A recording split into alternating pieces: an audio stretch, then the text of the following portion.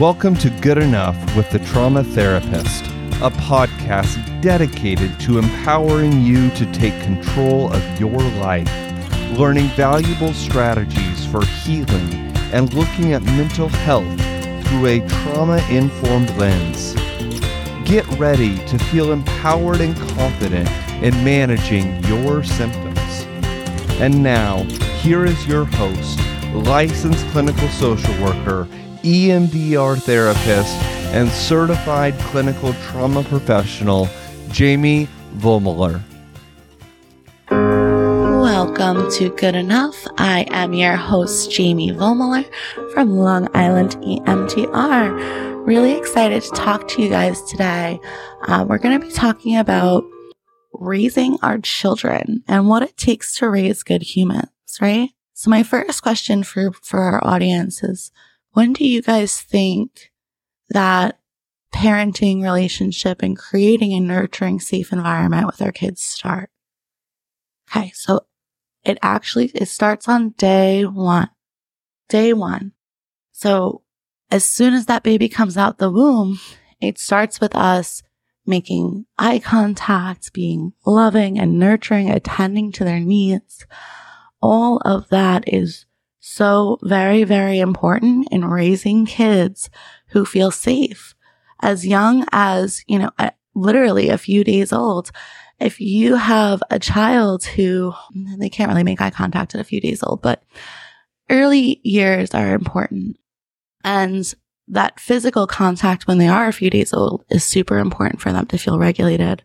I remember when my first son was born, he was crying like a banshee until they put him right next to my face. And as soon as he could smell me and feel me and touch me, he immediately calmed because he's used to mom. He lived in mom for 9 months. So, as soon as we made physical contact, he automatically calmed down, right? It really starts at day one. It gets harder from there though, guys, because parenting doesn't come with a manual. So today I kind of wanted to go over what are the most important things that we can do to raise kids that feel self-confident, loved, good enough, that advocate for their own needs, that are good problem solvers, and are really prepared for the world. And also going over some of the pitfalls that prevent parents from doing this successfully. And the 3 biggest pitfalls I see is parents overprotecting their children.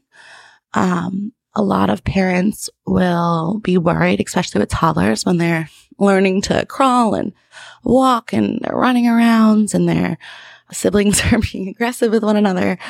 They will over-intervene or be careful, don't run, don't do this, don't do that. And it creates a lot of anxiety for kids.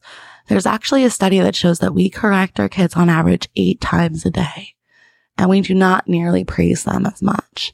And if we think about that, what that communicates to them and what that does to their overall self-esteem, if the majority of your day you're being told you're bad, you're wrong, don't do that. And, only maybe half as much you're told, good job, you're good, you're doing the right thing, kiddo, and I'm proud of you. That's going to create a kid that doesn't have the best self-esteem or trust their own judgment, right? So overprotecting is a big one. Another big pitfall that prevents us from doing what we instinctually usually know as parents is good to do is worrying what other adults are going to think of you. And I always, when I talk about this, I always think about being in the grocery store and your kid bugging out, right? And other parents looking at you and feeling that societal pressure to show that you're a good parent and you have things under control.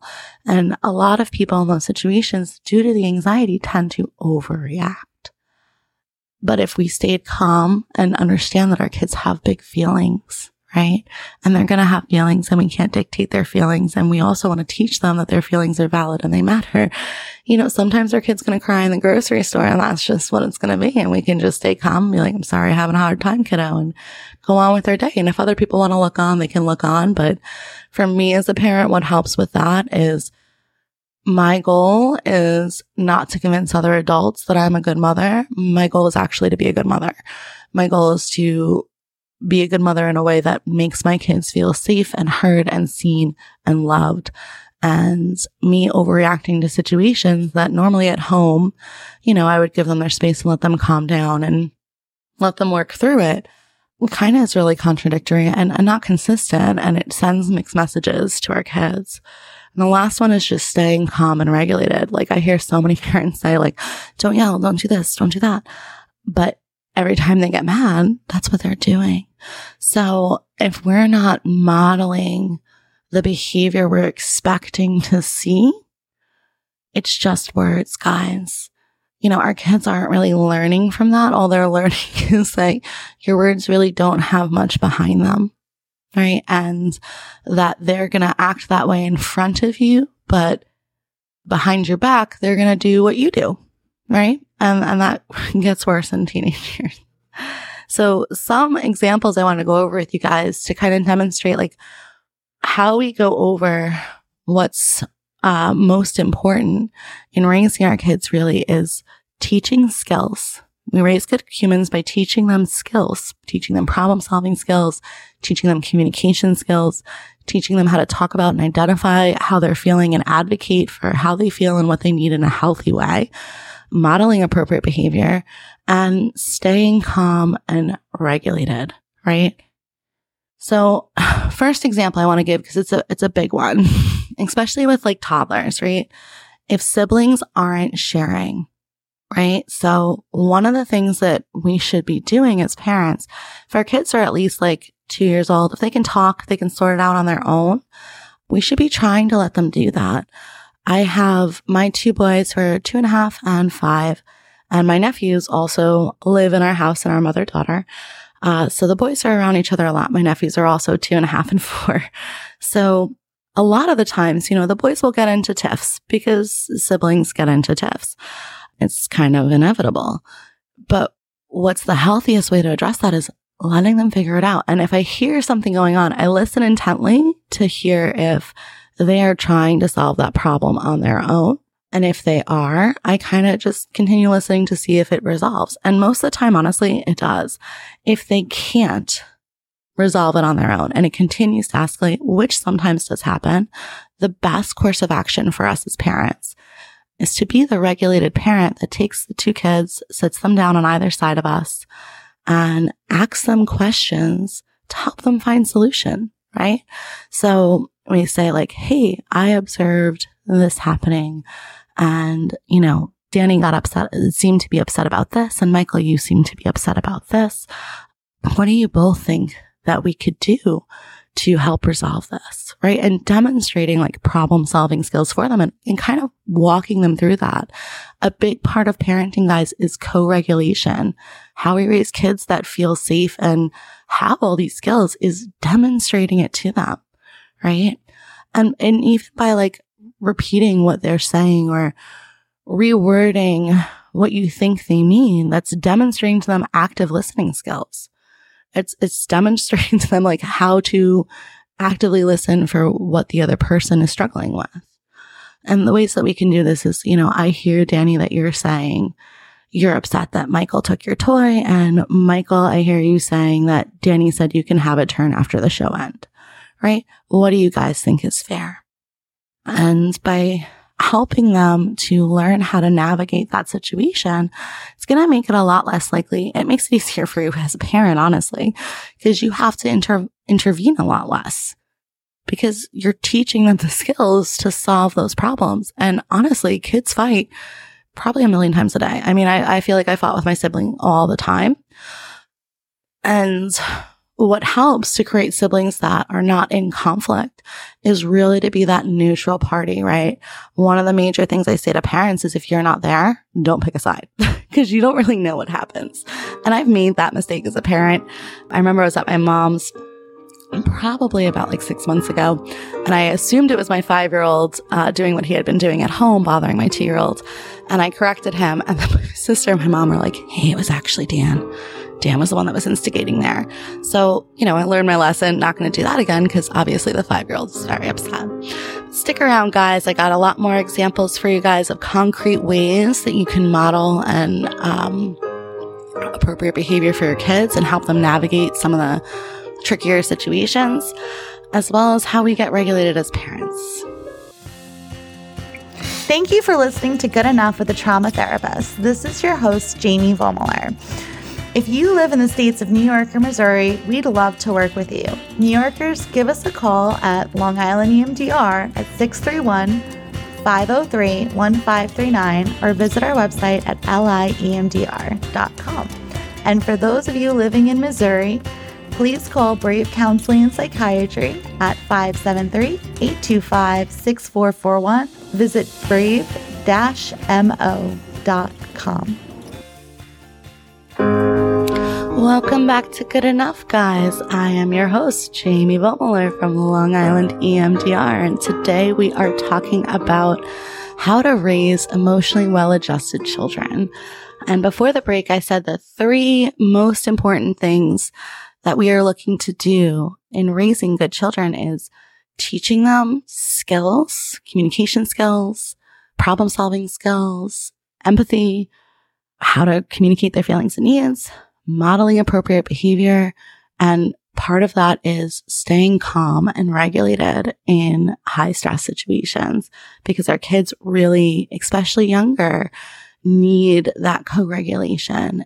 I want to also normalize, like, it is completely normal for a 2-year-old to have a meltdown, right? Like, we as adults have meltdowns, guys.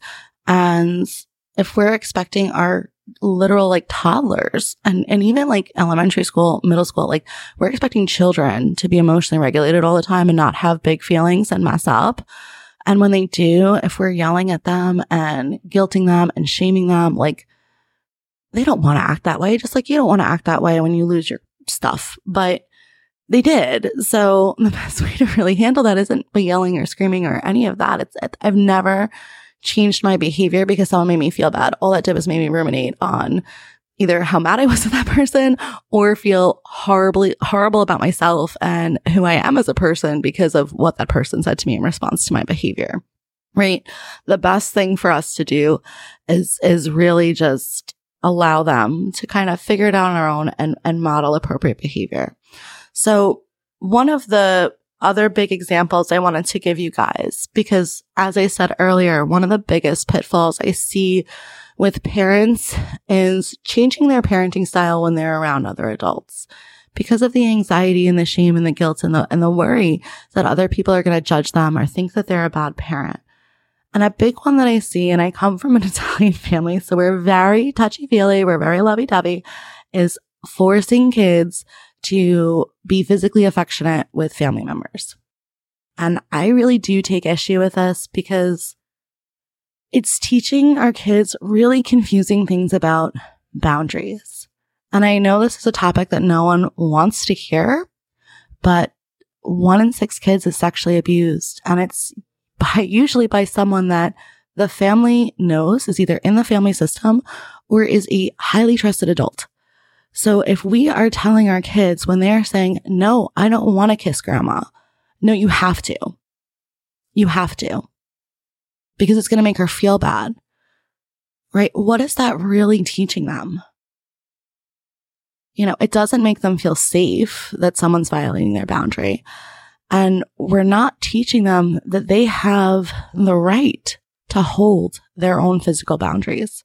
Right? And that's really concerning because if you're not around and your kid's with a coach or, you know, an extended relative that is being someone inappropriate, I mean, sexual abuse, guys, does not just start with like all in like sexual behavior. There's a lot of grooming that goes into that leads up to that behavior. And that's because, you know, those adults manipulate those children into doing more and more.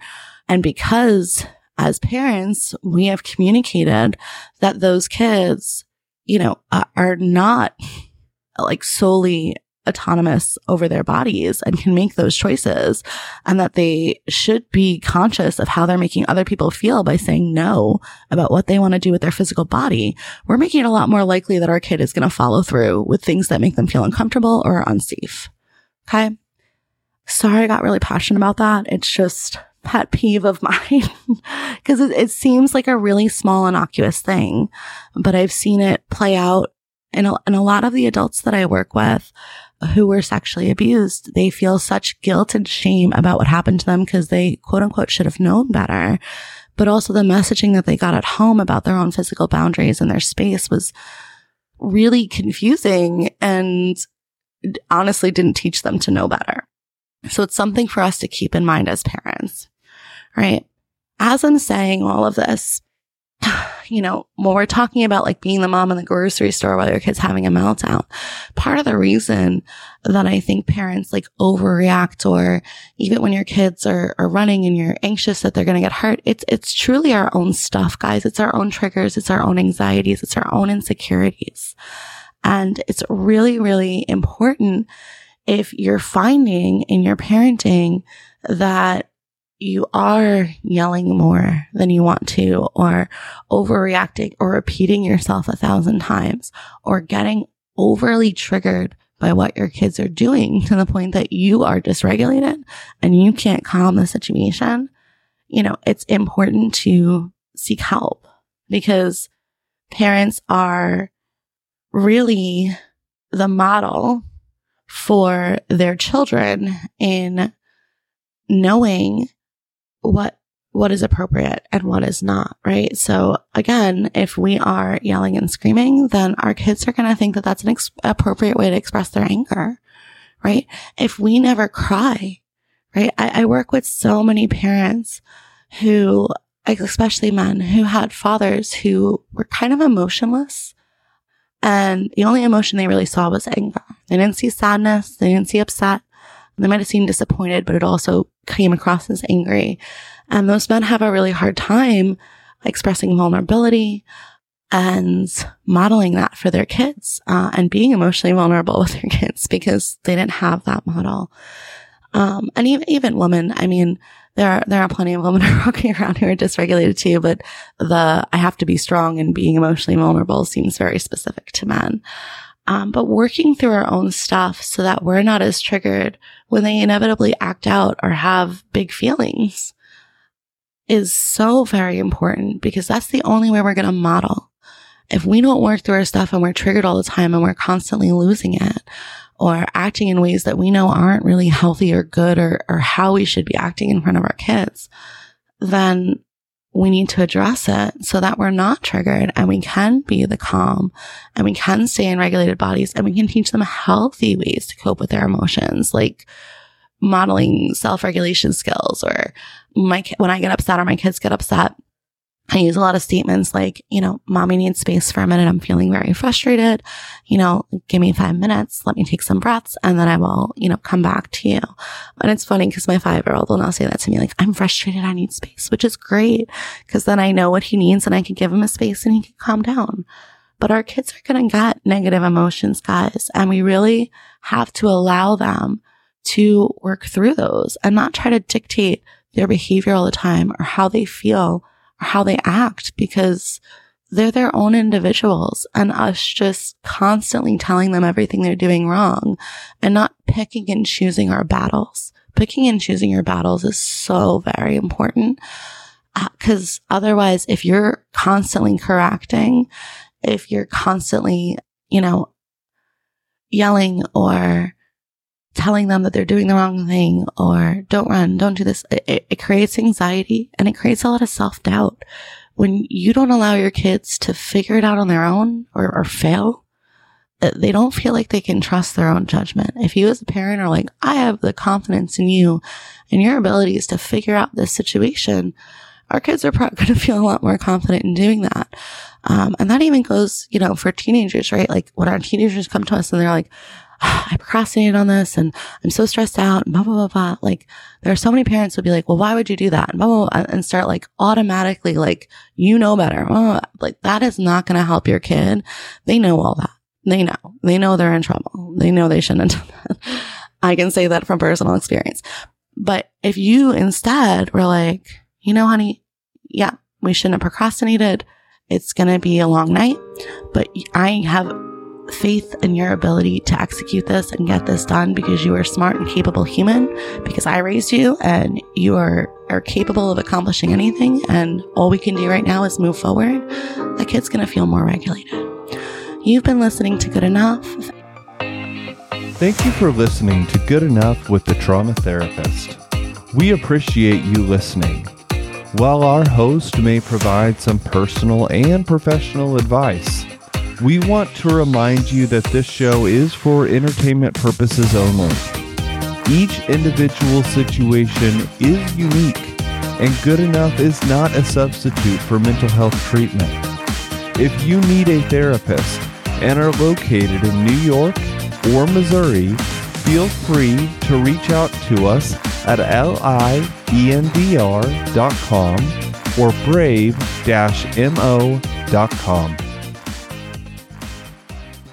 I want to remind you that you are good enough.